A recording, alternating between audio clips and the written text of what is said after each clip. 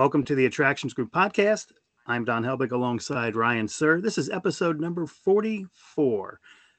Ryan, how you doing? I'm doing well, but you know what? It's not about how I'm doing. You're coming off of a little bit of afterglow because I heard that a bunch of people had a really good time at the Ultimate Coaster event, is the phraseology I've heard. Tell me about Coaster Yeah, Stock over the weekend. yeah. Coaster Stock at Kings Island was the eighth time that the park has had that event. It's just really one of the things I think that makes it a fun and enjoyable event for all the attendees. Is just that camaraderie, that sense of community. They've if as you come back to that event year after year, you make more and more friends, and it becomes that big family reunion more so than any of the ERT sessions that you have in the morning and at night and all of that. So just seeing the post on social media, just everybody in groups, all the friends they met, that's what it's all about in this industry, is just having fun with family and friends, and that event certainly capitalizes on that. Yeah, I agree. And it's funny because, this is what, the eighth year of it, I think. Does that sound right? The eighth season, So this is correct? the well, eight, and then you skip 2020, right? So Yeah, I had to so skip so there's 2020, there's correct? been 8 events over 9 years, I think. Okay. Hmm. All right. So, Correct. but over the first like 4 years or so was a lot of Beast backstage pictures. Maybe Orion backstage picture. Well, not Orion in this time frame, but and then it came a lot of like on social media, seeing a lot of pictures of like I haven't seen this person since last Coaster Stock. So I see what Correct. you're saying about the camaraderie. I think that's really cool. But speaking of Yeah. camaraderie, where can people find us to be comrades of us? They can find us. You want to follow us on Twitter. We just hit our 600th follower tonight. We'll get to that in a little bit here, Hmm. but it is at attractions underscore GRP. All your favorite podcast channels, such as Apple, everywhere that podcasts are streaming, and also you want to subscribe to our YouTube channel. That is something that we bring that up every episode, but we really would like for everyone to subscribe. We got a lot of fun things planned, but we want to wait till the right time till we have a certain number of subscribers to roll a lot of those things out. But just a lot of opportunities to find us, listen to us. And on our Twitter, we're going to have an episode, I think, next week where we're going to take your questions. We've been fielding those over the past couple of weeks. So if you're listening tonight, you got any theme park related type questions, tweet at us. There's a couple of posts already. Tweet in that thread, and we'll certainly add you to the list of questions for consideration. Awesome, awesome, awesome. So eighth year of Coaster Stock. I feel like this day is historically important. Can you tell me why I have that feeling? Well, on this day, 15 years ago, and it's hard to believe it's been that long already, Mm. but Daredevil Robbie Knievel, fortunately, we lost him in January, but Robbie Knievel successfully jumped over 24 Coke Zero trucks at Kings Island. He wanted to kind of, beat what his dad had done back in 1975 when he jumped over 14 Greyhound buses. So he wanted to beat it by 10. He did that. So today is the anniversary of that event. That was so much fun. One of the highlights of my PR career was working on that event. Spending 2 weeks with him, setting up all the different media interviews that we did. We had the satellite media tour, so he was all over the country on different morning shows for 2 weeks. An interesting guy, a complicated guy. He was battling a lot of different, I think demons and things. And then it couldn't have been easy growing up being the son of Evel Knievel, Mhm. with that. But it was just something that, when I look back at my PR career, that stands out as one of those, highlights, one of those memorable things that you did, just because of the success it had and what it did in terms of driving awareness for Kings Island, but also just, to have an opportunity to work with somebody like that. All thrown together in about 2 weeks too. It was, yeah. We had about 2 weeks to work on that. Came together quick. Robbie called the park. Uh, I thought somebody was joking when they said Robbie Knievel on We got Robbie the phone Knievel for you. on I'm like, three yeah, for you, I think Don. it's my brother. I think it's my brother joking or something. And he gets on and he goes, "On Robbie Knievel, I want to do a jump like my father did in Kings Island. When can we do this?" And I was like, and I'm looking, I'm like, it's a Nevada phone number and stuff. So I'm like, yeah, I guess it looks legitimate. So I said, well, let me talk to some people. And, we started talking, and it just, sounded like the right thing at the right time. That year was the transition between, we're still underway between, Cedar Fair buying the Paramount Parks. There wasn't really any new capital that year.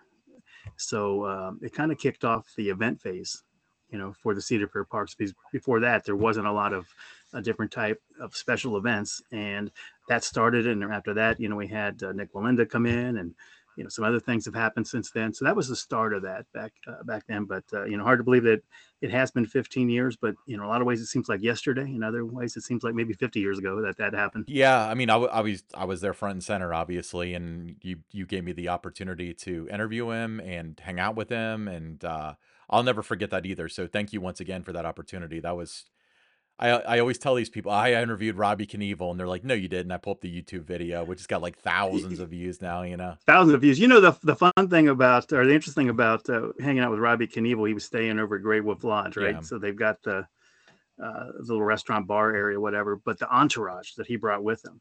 You go in there and there's the guy that played Grizzly Adams, yeah. was in there, and some of these other people from entertainment and movies and everything like that. Just all around the room. He brought in an interesting group of people. Let's just say that. Yeah, I mean, and this segment's running way longer than we intended it, but I think that it's worth it. But so it's for those of you who weren't there, I pity you because I've made thousands of visits to Kings Island. Where's my commemorative day, Don? You got one for your 1000th visit. But anyway, I made thousands of visits, hands down. I was the first though. Okay, but hands down, my favorite day, no question Yeah. whatsoever. And the event was not a bunch of people went out to the parking lot and you had this thing set up and he jumped. It was food vendors. It was a stage, live bands. It was merchandise. It was this huge operation. And I tell you what, you guys kicked yourselves into high gear. Plus, you were a new team. Like you mentioned, Cedar Fair just bought the acquisition parks. So you guys had only worked together for like a year. And but anyway, Don, enough about Robbie Knievel. God rest his soul. Good man. Demons, but love the guy. Who do we have as a guest as a legend on the show today? Well, Ryan, our guest tonight is somebody that you and I have talked about, going back to just creating the idea for this podcast that we wanted to have on. And it is Mike Graham. He's the engineer and development for the Gravity Group. Mike, welcome to the Attractions Group podcast. Well, thanks for having me. Yeah, sorry we went on and on about Robbie Knievel with you in the room. That must have been embarrassing. No, it's fantastic. Actually, it's a part of history, local history with obviously the dad and the son and Kings Island. So it's kind of like when you have Kings Island, there's probably some type of motorcycle jumping in that history. If you're looking for a multi-decade synopsis of the park history, were you there that day, or do you remember it? Oh, I you was should have not. been there. Well, I mean, for those of you who don't know, so Mike obviously runs the Gravity Group, but big coaster guy, like coaster enthusiast. I've seen you around Kings Island quite a bit, in addition to seeing you around like on the IAAPA floor and stuff for reasons that we're going to discuss here. But thanks for being on the show. Really appreciate it. Can we start from the beginning? How did you get involved in the theme park industry? It probably goes back to probably 6th grade. In 6th grade, my brother and I built just anything and everything around the house. Lego was very much one of the common, tools that we use to build stuff. I like to build, machines, amusement rides, you name it. I grew up about 45 minutes from Cedar Point. And so we were there a decent amount. Around that time, I hadn't really been on roller coasters, but I've been fascinated by them. And so a few years, or in 6th grade, somebody told me that a mechanical engineer was somebody who designs machines. And I'm like, well, if I could do that for a living, like what else would I want to do? Like, that sounds awesome. Like, architect sounds kind of cool. Artist kind of sounds cool, but, designing machines, like that'd be awesome. And so a few years later, this is going to date me. We were in California. We were on a family trip. One of those epic road trips, before all of us went off to college and everything else. I was early high school, and we were out with my cousins in LA, and my dad had always wanted to take us to Disneyland. And so this was our opportunity to go to Disneyland. And my cousins, who are also kind of in that junior high school range, they're like, we don't want to go to Disneyland. Let's go to Six Flags. And so, I remember the commercials on the TV were for the Viper that opened that year. And we were just like, oh, wow, that looks amazing. And so we ended up, going to Magic Mountain. And it was just kind of a light bulb. It was like, wait, this is a machine. Somebody's designing this machine. I want that person to be me. Like that would be like the ultimate, ultimate machine to design. And so when I got back, I started, kind of had this, okay, I'm building stuff. Let's build a roller coaster. And so I, building a roller coaster model at that time, this was, before K'NEX, before Coaster Dynamics. So I literally went down to the hardware store, just started looking around, see what I could make a roller coaster model out of, because I just had this passion. I needed to build, something. So I ended up finding some dowels and some polytubing and some wood. And, I started, building the roller coaster model from scratch. The irony is the name of it ended up being the Scarlet Fever, and it had a red track, and it was kind of like Magnum a little bit.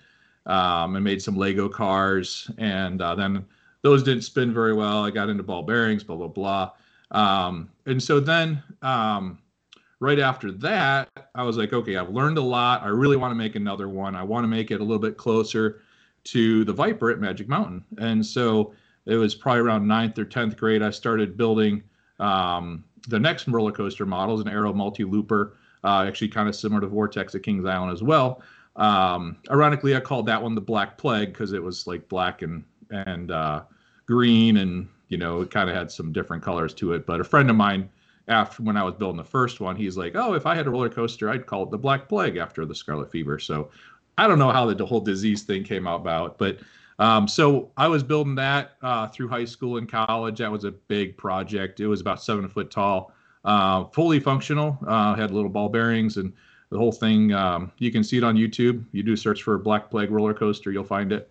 And then as I was going through college, I was, even in high school, I joined ACE, American Coaster Enthusiasts, as well as Great Ohio Coaster Club, and just started, kind of absorbing the industry. I had, the flyers from Aerodynamics, and, I thought, this would be, something I really want to pursue. The more I learned about it, the more I heard things like, there's a better chance being an astronaut than a roller coaster designer, and have a plan B. You're not going to, you shouldn't expect to come out of college and jump right into roller coaster design. That's not really something that's statistically practical, particularly to plan on. So, and so that was fine. I was also really interested in aviation and aerospace stuff. So I ended up getting a co-op job at a pump company. They're actually a supplier for GE aircraft down here in Cincinnati. This was up in Northern Ohio. And so that was fun. I enjoyed that. Definitely not as much as roller coasters. And then upon graduation, I actually had a commissioned roller coaster model for an ice cream shop out in Colorado. And so I built that. And as I was building that, I was getting my resumes out there. And it was in 1999 when Custom Coasters was building 7 rides for 2000 opening. And they needed some help. And so I had my application in there. A little bit prior to that, a couple years before, I rode the Raven. And that totally transformed my opinion of wood coasters and, just what coasters can be. It just kind of blew my mind. And so I was like, I want to work at Custom Coasters. That'd be like my ultimate dream job. So I got hired on for that year. I helped out with quite a few of those rides as we were wrapping up the structural detailing and design of those rides. I remember going up, I think one of the, this is a little fun, nerdy coaster enthusiast thing, is I had my roller coaster website talking about my model, but I also had some construction pictures of the conversion of Geauga Lake to Six Flags. And so I was going by there every week or two, uploading construction shots. And within a matter of a week, I was taking a construction shot of Villain and then drawing structure for Villain. So it was, just kind of mind-boggling of like, I don't know what's going on here, but this is pretty awesome. So so that was really, really cool transition into custom coasters. And so, so when I got on, we finished those 7 rides. Then we did the 2 rides in 2001, which were Cheetah and Cornball Express. And then in 2002, we did Lost Coaster of Superstition Mountain at Indian Beach, as well as Cliffs New Mexico Rattler. Of course, most people know New Mexico Rattler was not finished by Custom Coasters, but it was finished by the construction team doing that. And so the story there goes is it was kind of, early summer, and we were essentially told, we don't have a job anymore. We're going to be closing the company. And so it was a huge blow. I had moved to Cincinnati just a couple years before that. I knew some people, but it was all kind of a new adventure a little bit. And so it was a really tough time. But Chad Miller, Corey Keepert, Larry Bill, and myself were the 4 engineers at Custom Coasters. And we said, we like what we're doing. We're confident as engineers. We're not as familiar with the construction project side of things because, that was Denise and Charlie and their family running the construction side of Custom Coasters. So we're like, hey, let's start an engineering firm. Obviously, our goal is to design wooden roller coasters. So we went to all the different clients that we had done coasters for and said, hey, what engineering services, do you need around the park? So we did some different foundation design, other types of structural analysis, all over the country, really. And so that was, kind of a way to get some income, get enough income to go to IAAPA and keep the marketing thing going. We all had kind of different ways to make it work, from a family point of view, whether we had another job or, just couldn't make it work for other reasons. So it was some tough years. In 2004 is when we started with Mount Olympus. We'd been talking with them a little bit over the few years about doing a ride, and turns out that 2004 was kind of the trigger. There was like, okay, let's go ahead and start this ride that is going to go underground. It's going to be called Hades. It's going to be amazing. So yeah, definitely, a prop out to the Lascaris family for giving us our first big, design ride. And so we used the same crew that we had at Custom Coasters for that ride, and we were able to kind of use that crew for a few years. And pretty soon we, kind of brought that crew in-house, became the general contractor, and then we could provide a turnkey ride to those who wanted that. So that was kind of the trend. Just it didn't take that many years until we were the general contractor. So here we are in 2023, and we've got a lot of different innovations. We've met a lot of people through the industry. I feel like I know a decent amount, but there's plenty more to meet. But I really enjoy everybody in the industry that I've met and been able to hang out with. And it's kind of even though they're competitors and people that not related to roller coasters at all, I do feel like the whole industry is a big family. When somebody hurts or passes away, we kind of all feel it. So that's where we are today. I kind of skipped like 10 years right there. We'll cover those later. It's fine. That's how I got in the industry and where I'm at today. All right. The heart and soul of the Gravity Group is wooden roller coaster design. So where are some of the places in the world where guests can ride a Gravity Group coaster? So in the U.S., there's quite a few places. We've got Hades 360 that I mentioned earlier, which we converted from Hades to Hades 360 in 2013. Kentucky Kingdom's Kentucky Flyer. We've got the Voyage at Holiday World. We've got Oscar's Wacky Taxi in Sesame Place in Philadelphia. Storyland's Roarosaurus up in New Hampshire. Quasi's Wooden Warrior in Connecticut. I'm missing quite a few. Switchbacks at ZDT in Texas. Tato Park's, or I should say Emerald Park now in Ireland. It used to be called Tato Park, so we always usually just call it Tato Park. So Ireland, we have 2 rides, actually 3 rides in France. Parc Asterix, we upgraded their ride Tenara to Zeus. Parc St. Paul, which is outside of Paris, their Wood Express. Wallaby in Lyon's area of France, which is pretty close to Switzerland. Sweden's Gronelund. And we have about 11 or 12 rides in China, Shanghai and outside Beijing and Tianjin. Whole bunch of other places over there, and a whole bunch that I'm forgetting about. But we're all over the place. We've done a lot of worldwide travel as well as domestic travel, and yeah, it's a unique ride experience. I think there's a bit of a Gravity Group signature on each ride that we do, something that makes it fun and unique and different. And often there's some type of design challenge that we have. Absolutely. Now, obviously, ground up wooden coasters is what you're known for. But what you're also starting to be known for is the rehab of wooden coasters. Um, Mhm. Tell us about, my understanding is that the process that you're using is unique and new. Can you tell us about the process of doing what you can say? I don't know what's a trade secret and what's not at this point, but can you tell us what you can tell us about the process and how it came to be? Yeah, absolutely. So, we've always strived for innovation, and so we started, really helping out parks instead of just retracking the way they typically had been doing.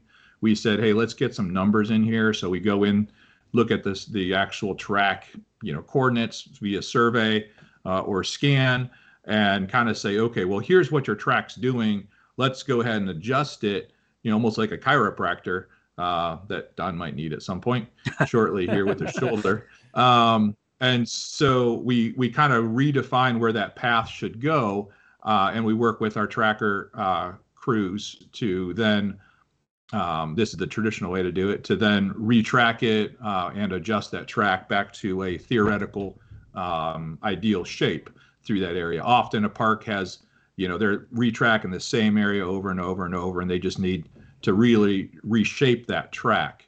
And so that's been the way we've been doing it for 20 years or so. And then probably about 14 to 16 years ago, we really started doing it a little bit more with the numbers, more so a different way, but it was very very helpful. And then something else we introduced about 14 years ago was a thing called Gravity Goop. And so one of the things that you have for a wood coaster is you have a series of laminates, and the train essentially rolls across the series of laminates, and those laminates are laid horizontal to each other. They're basically stacked up like a deck of cards, and there's a little bit of motion between each layer, and particularly over time as the wood fatigues and the nails that hold the layers kind of aren't holding as well anymore. There's some shrinkage and expansion. And so those layers start to sag and get a little bit weaker. And so what happens there is we experience what we often call washboarding, where the structure supports are still there, but the track is kind of almost dipping between them, and actually physically does dip between them, particularly with the train weight. What you can do to strengthen the track is add, basically kind of bond a few of those layers together. So instead of those layers acting separately as it's bending, they're actually a little bit more solid, and they're tied together, and there's a lot less bend. So that's one of the things that we did. We innovated, maybe 14 to 16 years ago. I forget exactly when it was when we started doing that. And you actually ended up having a track that's about 8 times stronger over the years. And so that was really successful. However, we didn't really feel it was enough. We wanted to have something that was a lot more precise than, even our team, which has really, really good trackers. It still comes down to the artistry and the craftsmanship of that person to actually cut the shape of the track, and also lay the heights of the track. We shoot them in with survey equipment, get everything as close as we can, but there's still some reliance on those people. And so we started kicking around an age-old idea of, instead of having your laminates of your track horizontal, you actually stand them on end. So it's just like a joist of a deck. A joist of a deck you wouldn't want to put horizontal, or else it would just be like a diving board. So when you have it vertical, you have something that's a lot more rigid. However, and this is something that has been used in wooden coasters for decades. A great example is Camden Park's Big Dipper and Little Dipper. If you look on that track closely, what they have is they have vertical laminates that are bent around the curve. And then they have horizontal laminates in the straights to create the shape of the roller coaster hills. When you have a vertical layer, it's pretty boring because you can't bend that up and down. You're just going around a curve. And so we said, hey, there's something to that. Let's figure out a way that we can utilize that strength, but in a predetermined way. So what we created was a thing that we call engineered pre-cut track, and the pre-cut track kind of comes in two different varieties. One is the vertical track, and what the vertical track does is it uses that strength, and then as you are going up and down a hill, we actually cut that shape into those vertical pieces and then put them together essentially like puzzle pieces or like erector set or Lego. And so you're creating this really perfect shape of track that's far more precise than we can, shoot in with our survey equipment and our team. And so, number one, you have a predefined shape that's super strong. When it's vertical, it's actually about 20 times stronger than the traditional nailed track. And so that's one of the things that's really propelling there's these refurbs. We also have a horizontal pre-cut. And so instead of relying on the guys to, cut these perfect curves, 100 feet in the air, upside down, we actually predefine that shape and cut that as well. And so they can just lay it where it goes and use gravity goop, and so you have a really, really great track. Great example here is right on the Beast. So Beast's first drop is the vertical track. It goes up and down, really smooth. It hits the tunnel, starts twisting and curving. We switch into the horizontal track, which is all pre-cut, and so you hit that nice curve that our engineer Brian Kosmak kind of reworked, and just had a really great. That whole section of Beast feels so good and so right. And so, it's all based off numbers and our engineered pre-cut track. We started that in 2019. We had a test section of horizontal and vertical on Kentucky Flyer, and it's still doing absolutely fabulous today. In 2020, we had, I forget how many jobs, and then COVID hit, and it was a bit tough because we couldn't travel.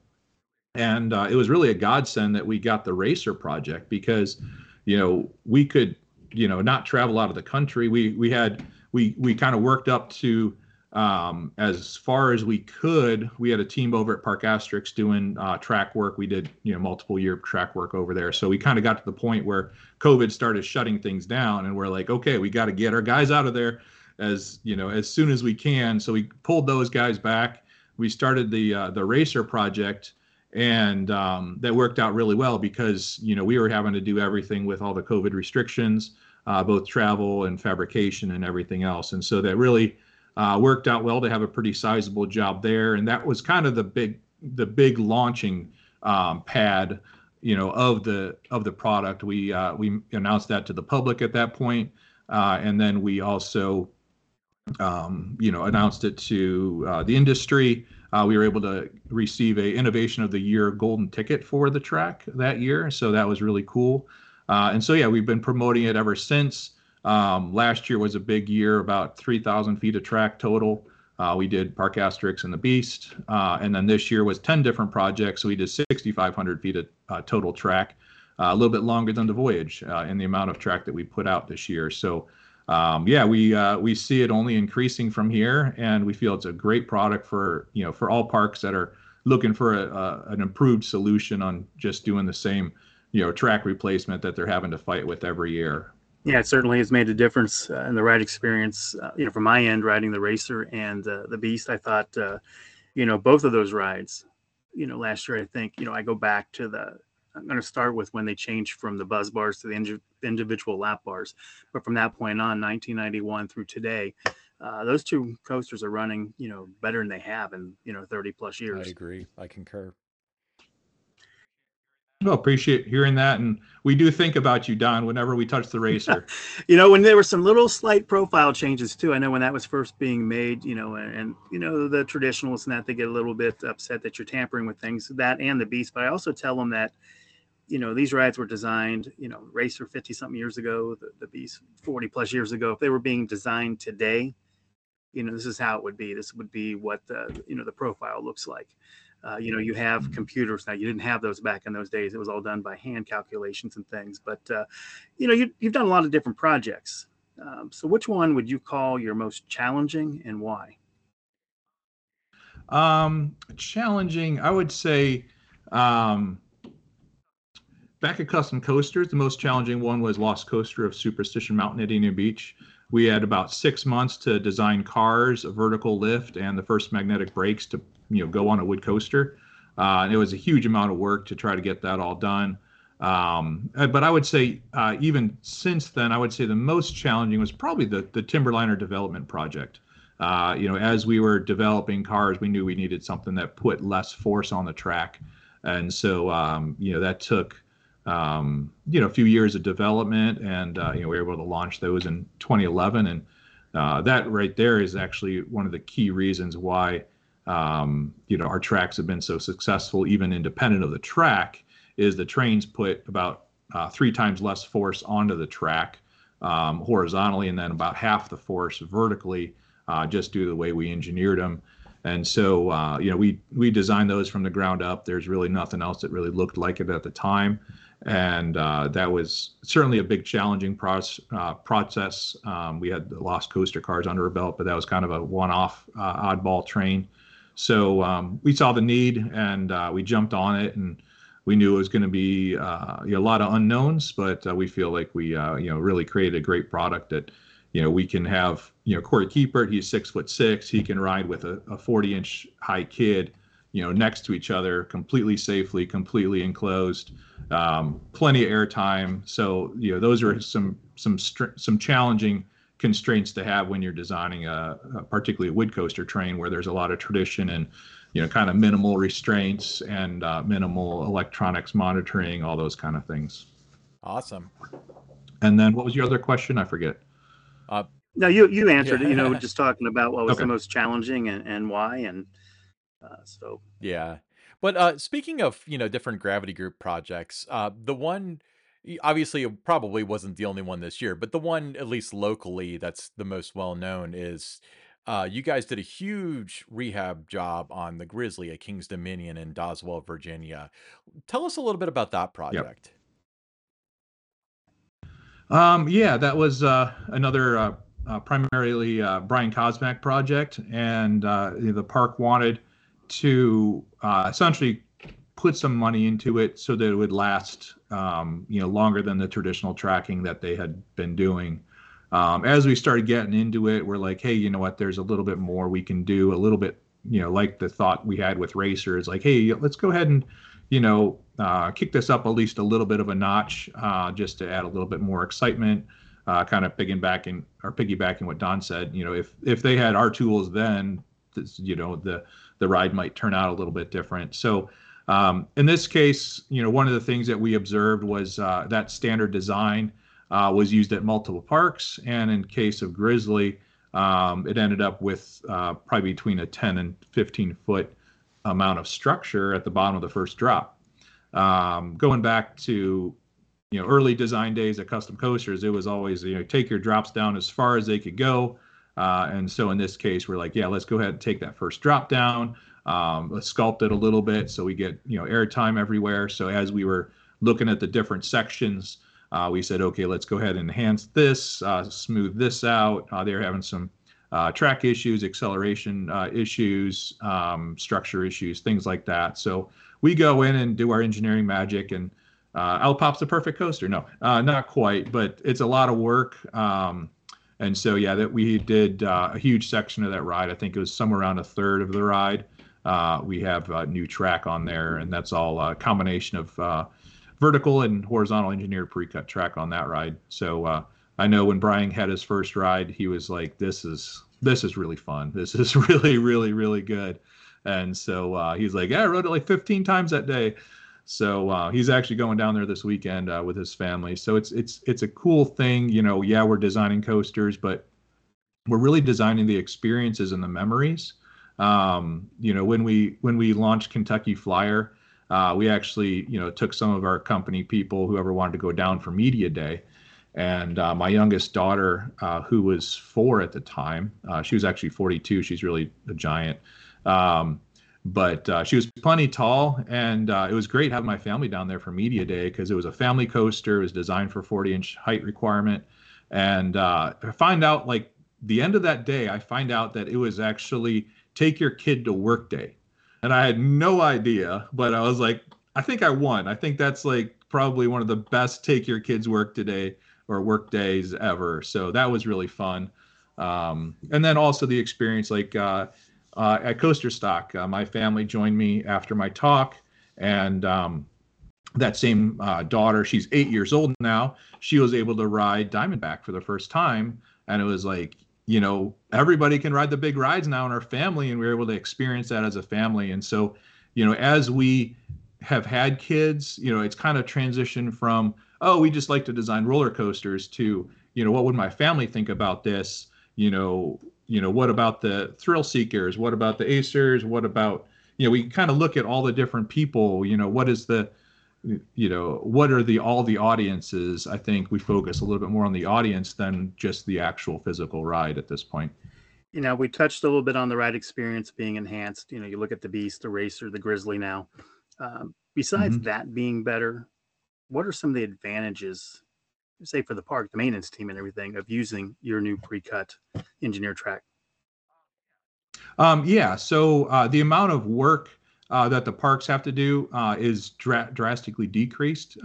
When you have the correct shape, you have a lot less force into the track. And so, the amount of bolt tightening and, wood replacement, that kind of stuff are the long-term maintenance effects of this. And so what we're seeing is just, really great things for, reduction in maintenance. And then also, it's kind of like, if you get the shape right, you make the maintenance people happy, you get the guests happy, you get corporate happy, like everybody is, happy about that ride. And it all kind of stems from, getting it right. So once you get it right, all those other things kind of cascade. Something like Grizzly, the park wanted us to use Ipe, which is a very, very hard wood. And so in this case, we used that on all the sections that we did. And so that's a lot harder wood than the typical pine that we use. And so from a maintenance point of view, there's that track is very, very stout, and I really, don't see hardly any maintenance needed for the foreseeable future, really. So it's pretty exciting to be able to put out a product like that where you're really confident, that the park is going to be happy. Well, I mean, speaking of good projects and stuff, I remember the first time I met you was probably 2008. And at the time, you were super excited because a little ride up in Erie, Pennsylvania called Ravine Flyer 2 had just opened. Now, Ravine Flyer 2 is not the tallest, it's not the fastest, it's not the longest, but it seems to be beloved by enthusiasts and people that love roller coasters. Why do you think that is? It's a really unique, special ride, and about 5 minutes ago, I realized that I totally forgot to mention that is one of the rides that's around. And in fact, this week, the patriarch of the park, Paul Nelson, he passed away. He was quite a visionary, and I think his passion shows through that ride. There was a Ravine Flyer 1. It wasn't really called 1 at the time. It was just Ravine Flyer, and it went over this like 2-lane path. And the geography of the area is such that there's this path that goes down to the state park that goes out into Lake Erie. It's a beautiful area, Presque Isle State Park. And they had some type of covenant in the, I don't even know what that was, but they had the rights to go over that road with a roller coaster, and they retained that right. And so, that was in the 20s when that ride was going, and it closed in maybe the 30s or something like that. So really, since then, they talked about trying to do a wooden coaster or some type of roller coaster over that highway, was what it ended up being. It was a 4-lane highway with bike paths. So all of a sudden, it went from like a 20-foot bridge to a 150-foot bridge, I think is what it ended up being. And so you have this really unique experience. When you're driving along, you see this beautiful big blue bridge, and there's this roller coaster flying over it. And it's just like, whoa, what is that? It's kind of like this, I don't know what I'm seeing right now. I can't quite, fathom what's going on here. And also when you're riding, it's the same thing. It's like, wow, I'm flying over this bridge and there's cars underneath me, going at highway speeds. It's like, this is bizarre. And so we used the topography of both the road, and then also there's a bluff that goes from the park down to Lake Erie. So it's maybe 50 to 80 foot tall of a bluff. And so we have the ravine is, I believe it's, technically the road is the ravine, but it's also this slope. And so you have the coaster where we were able to use that to its full advantage. So even right near the end of the ride, there's a dive. It starts at 90 degrees and it dives down. Maybe it's a 50 to 70 foot drop, and it's almost right at the end of the ride. So it's a big surprise because you kind of feel like the ride's over, and then it just kind of kicks into second gear. So the whole ride is a bit of a surprise story, because you go down the first drop, you go over the highway, you kind of curve around, and then you come back over the highway, go into a tunnel. There's always something going on. And so you get some really nice, summer night rides on it, or evening rides. And, you see as you go up the lift hill, you see Lake Erie, whether it's a sunset or just out over the water. It's just gorgeous. And so there's all these different sensations going on that ride that are very unique. And so, of course, as coaster designers, we're like, we got to make sure that the airtime's good, and the surprises and everything else is really clicking. And so you have this really fantastic, ride from a dynamic point of view with all these other sensations, and you really create a really special ride. As Ryan mentioned, it's not the tallest, fastest, longest, or anything like that, but it's one of those coasters. Train comes back in the station, you get off the ride, you want to get right back in line and ride it again. You just can't get enough of it. Just so much fun. Yeah, absolutely. So Mike, what advice would you give to someone that wants to design roller coasters for a living? And you kind of touched on it earlier, that it's it's not that easy to just walk in. Not a lot of people doing it, but if somebody really had an interest, what recommendation would you have to get involved? Yeah, first of all, we do have an FAQ on our website if you want to get a little bit more into some of our recommendations for college paths and stuff. Short story is, if you're wanting to design roller coasters, you would need to probably go down either mechanical engineering or civil engineering path.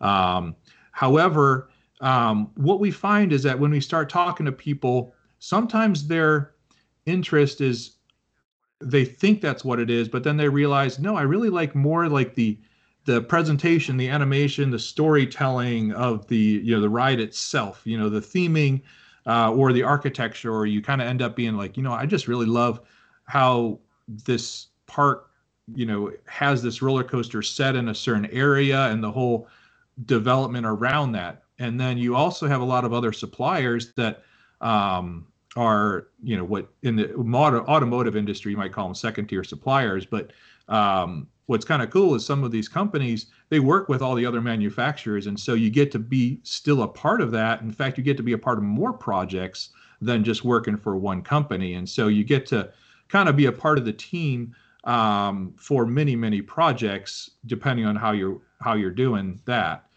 There's also a lot of, in the other world of non-manufacturers, you have like Universal and Disney, where, the Imagineers and the creatives and those companies, there's so many different projects they're working on. And, I know a lot of people that have gone in there thinking they want to design roller coasters, but they're like, you know what, designing this one ride vehicle or designing this was just so much more kind of mind-blowing and engaging than I ever thought it would be. I wanted to do, ride design. I wanted to, create the path of the ride. So, but I think some of the things that I would recommend is make sure that you're not just focused on engineering. If you're going to work for a ride company, you're going to work for a small company. That's just, all of the companies around here are small. So, we like to say you're going to wear many hats. You can do a lot of dishwashing. What we're saying there is, the many hats are, you might be doing an analysis one day, and you might be trying to figure out how a part is made the next day. The next day, you might be trying to figure out why the machinist made the part wrong. And the next day, you might be out surveying. So there's a lot of different variety of just in the technical side of things. But, for instance, yesterday I was dealing with a marketing company. They wanted to do an article on us, so I was trying to use my creative writing gene and come up with some answers for them. There's a lot of graphics that we do, some of which is in-house, some of it's not. So there's a lot of different hats that we wear that you don't think about as an engineer, giving podcast interviews, things like that. That's, presenting, being a presenter for us at trade shows, at our booth, or at other events. There's a lot of different things that we do. And then the other thing is, the dishwashing. When I started, and I still do sometimes, is I'm drafting. I'm just doing a lot of manual drafting or programming or other things like that. It kind of seems mundane sometimes. Sometimes it doesn't, depending on what your opinion of that is. But you're not going to jump into a firm and start designing roller coasters. You're going to jump into a firm and say, hey, here's a transfer track. Go ahead and get this all drafted up or modeled so that we can make it. And you're like, okay, that sounds okay. And that's just all part of it. You're going to be part of a team doing this big thing. But some people think that the ride design path is what we do all the time, and that's probably like 1% of the amount of work on a project. So if you're just focused on that, that comes, but it's not. If your expectation is that, you probably want to change your expectation a little bit. Excellent point. And Good also, advice. we're also looking for a variety of experience. Whenever we look at resumes, we look at what else you're doing, where else you worked. All those kind of skills transfer in some way, shape, or form. Even what your hobbies are. If you're a gearhead and you're an engineer, we're like, hey, that's pretty cool that you understand how things work and you can physically take them apart, because that's a big deal for us. Okay, Sorry, no, you're totally fine. So, when people think about wooden coasters and what's been developed and so on, probably the layperson would think that the technology hasn't changed in 100 years, but especially in the past 10 or 15 years, things have changed greatly. I mean, RMC's doing their thing. You've got Titan Track on, the other side. And then Gravity Group has this precision cut stuff, which is a new development. Talk about the future of Gravity Group and like, where do you think the company will be in 20 years? Well, we've had since COVID, there's been a lot of capital conservance what's the word of being conservative with capital at parks, and so I do see us getting into more new rides again shortly, and also, as we innovate, like we have so many different things on the design board that we haven't got to yet that would either help things out or create a twist on the wooden coaster that could be really marketable or really memorable. So I think the wood coasters are still our passion and bread and butter, but I kind of see some different adaptations maybe on the wood coaster of what we know it today versus what we might see in the future. Can't really say what those are, but those are some different ideas. I know a lot of different companies in the industry are all innovating as well. So we feel like we're positioned in a good place for innovation, and we have a great team that we can develop stuff pretty quickly and adeptly. So we're pretty excited about the future and how we're doing things. I think there's also a lot of innovation in our process that most people don't know or care about, that we put a lot of effort into making it easier for us to make stuff. So certainly the Engineer Precut track is the pinnacle of that so far. But I see a lot of those things that the guest and the maintenance people might not see, but certainly makes our life easier. Awesome, good point. All right. Well, Mike, we really appreciate having you on the podcast tonight. Where can our listeners find you on social media, your website, any other channels that you might have out there? Yeah, website, thegravitygroup.com. Don't forget the.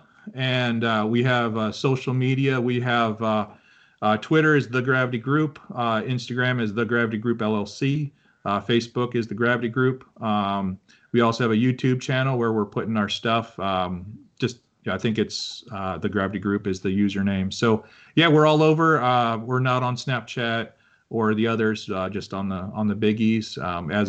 As a company, it's a little bit a weird space, because we're not as much engaging with our customers as we are with our fans through social media. But our customers are also our fans. So it's a little bit of an interesting posture that we take as a company to really cater to both their customers and our fans. All right. Well, Mike, stick around because right now we have a little segment that Ryan and I do every episode. It's called the Pick Six. Ryan, get us started. Awesome. So story number 1. So we're going to talk about a coaster that's not Gravity Group, unfortunately, but it is innovative. And Mike, I'd love to hear your opinion on it. But the surf coaster, Pipeline, the surf coaster, opened at SeaWorld Orlando last week. It seemed like it's got some positive reviews. It's kind of a B&M's retake, shall we say, on the stand-up coaster, and it bobs up and down with a cylinder in the bottom. What are your thoughts, Mike? What were your thoughts when you initially saw the design? I would say that I was very bandwagon. It seemed like a lame idea. But after watching, and hearing from people on their reviews, I feel like they really did get a gem there. That's a great innovation, variety, and also marketable. I haven't talked to Jonathan Smith, who's, one of the key guys at SeaWorld about that ride, but I really think they made a great choice. Looks like a high capacity, very different ride experience than anybody else.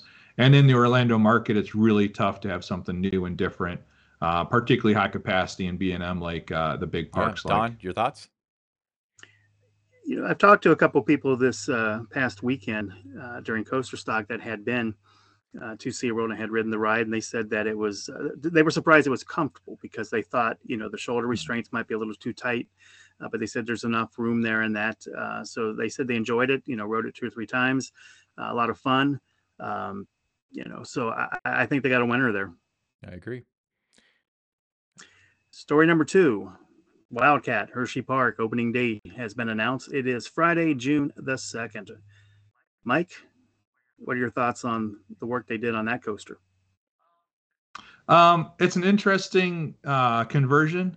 I think it's a pretty, I would say, pretty typical as far as what I'm seeing so far for Rocky Mountain to do. I think that park, it's a good choice for the park. I think in general, even though I just really dislike any wood coasters being converted, I think it's a good choice for the park. They needed something that was kind of next level, and I think that that ride's going to give that to them. So yeah, wish them the best. Obviously, it's a kind of 2 competitors of ours that we deal with, but we've known them a long time too, and we're kind of a close industry as well as competitors. What about you, Ryan? Well, it's fun. It's very coincidental that Mike would be on because I know that there are a lot of purists out there that were showing a lot of concern when there were a lot of like Titan track projects and stuff like that were concerned that like the true wooden coaster as we know it might be dying. So it's really reassuring that there's more than one product on the market for this major overhaul stuff, and that the Gravity Groups is like a pure wood thing, because I'm sure that alone may be something that's attractive to parks. So I think it's really cool. Now, it does look like a great ride. Yeah, I mean, you know what you're getting with RMC, but the trains certainly look good. We saw them unveiled a couple weeks ago. But yeah, I'm sure they have a winner on their hands. All right. So next story is story number 3. So Walt Disney World, the Star Wars Galactic Star Cruiser, 2 nights for $7,000. How could they fail? How could they fail, guys? It's they paused bookings for the rest of the month to try to reschedule people, but it's going to close in September and take its last flight. So many questions here. I think that obviously I was tongue in cheek. The price was out of the market for a lot of people that would be attracted to that sort of thing. But what do you do with that building now? You can't tear it down. It was hundreds of millions of dollars, and it looks like a freaking Star Cruiser. Mike, are you a Star Wars guy? Yeah, I do appreciate Star Wars, and we went to Disney last year, and I was a little unsure. I've got 3 girls. I've got 13-year-old, 10-year-old, and 8-year-old girls, and so we were like, okay, how do we experience Star Wars at Disney if they hadn't seen the shows. And so we started watching them, and they really started, getting really into them. And so um, I think that kind of propelled my interest a little bit more. I seen all of them, seen The Mandalorian, all that stuff. But yeah, just I have not been the Star Wars convention style fan, just a kind of a casual fan. I've got plenty of other interests that need to have attention. Um, but yeah, I when I heard the news, I was like kind of wondering the same questions, like what are they going to do with that? How are they going to maybe repurpose it in the future?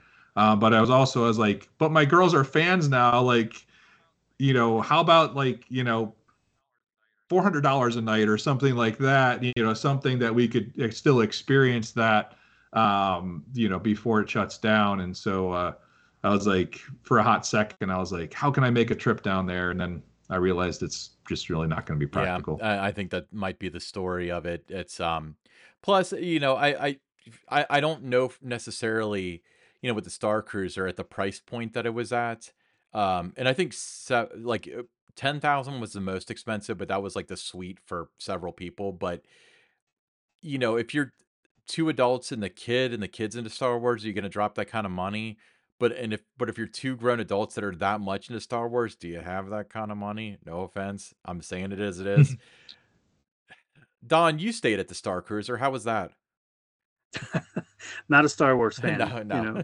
so for me, this is like, okay, it wasn't something that I would look to do or have a lot of interest in, just because I never got into the movies. And so for me, I was lost. I wouldn't have understood what's going on, or what I'm supposed to be looking for, what it's all about, just because I didn't grow up with it, didn't get into it at any time.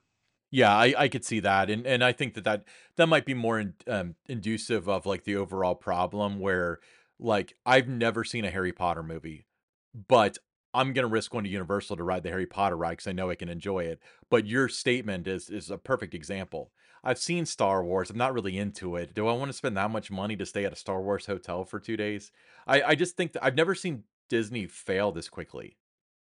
Under Yeah, I'll about a stay at year. All Star Sports. That'll work for me. Like All Star Sports, All Star Movies, any of those, you know, kind of places. The Pop Century, any of those kind of places would be more appealing to me than doing that. Moving on, Disneyland's Fantasmic. It's going to be put on hiatus until at least Labor Day. Mike, thoughts?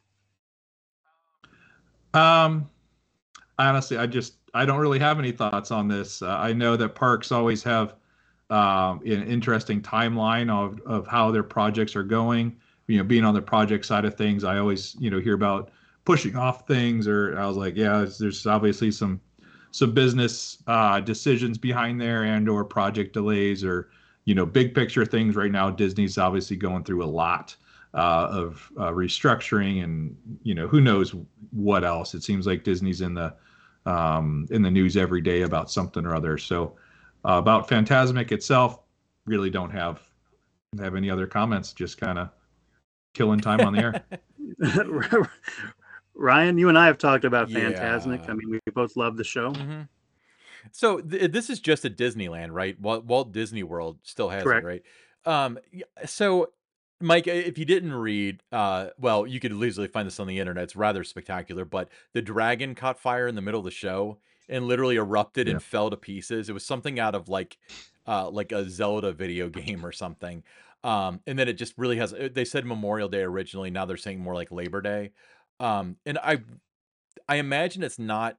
They're probably going to pass it off as a safety thing or something. Um, but they wouldn't continue it at the other parks if that was a real safety concern. They'd shut it Mm. down immediately. So my thought is that the show is very expensive to put on. Maybe they're using that as a cover for a cost cutter, which I can't blame them. They have a really good excuse to do it. I don't know. Don't want to speak on their behalf. I don't know. I'm just speculating out loud. Okay. Here's a fun one. The story number 5. Bounce Empire opens. It's the world's largest indoor inflatable amusement park. So those bounce houses and stuff, I'm terrified of them because I know the injury rate's really high. Um, but it's at IAPA. It's like a third of the floor. But where's this at? I think it's in Colorado. I'm pulling up the article now. Yep. So it's going to have 55 attractions, 50,000 square foot indoor bounce house with a 30-foot inflatable monster slide. I mean, if you're going to have a world record breaking like theme park kind of thing, I guess that's the way to do it. Mike, you ever engineered a bounce house before? Honestly, the first thing I think about is I'm glad it's indoors. Oh yeah.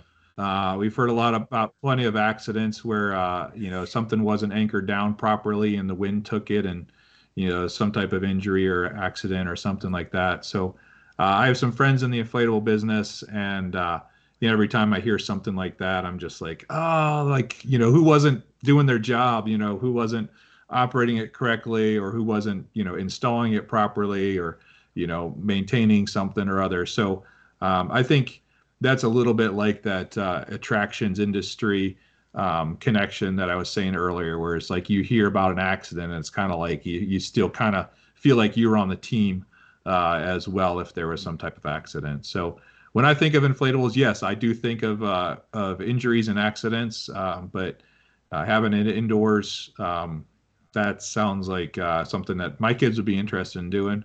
And I'd feel a little more comfortable in that than watching somebody just setting it up at the whatever event, and don't really know exactly what they're doing, or so it seems. I shouldn't say that, but Yeah, so I it mean, I would seems. probably honestly feel comfortable, like, if I had kids, letting them play in one. But where I would draw the line is if I owned one, the neighbor kids are not playing in it, because I would not want to take that liability. Don, thoughts?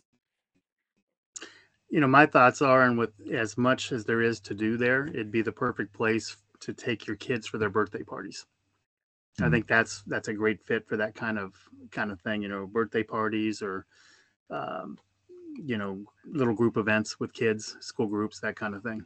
Awesome. Excellent point. Yeah. All right, and finally, our number 6 in the pick 6 is Cedar Point's Frontier Festival. It returns this week. The event brings live music, corn-inspired treats to Frontier Town, and it runs through June 18th. Very popular event, and I like the fact that you can do something like this, and it gives you a chance to experience Cedar Point in a way that you normally couldn't. So I'm excited about it. Going to try to check it out. Mike? Growing up by Cedar Point, we actually have a picture of us, my brothers and I, when we were, I think, 3, 5, and 7 years old.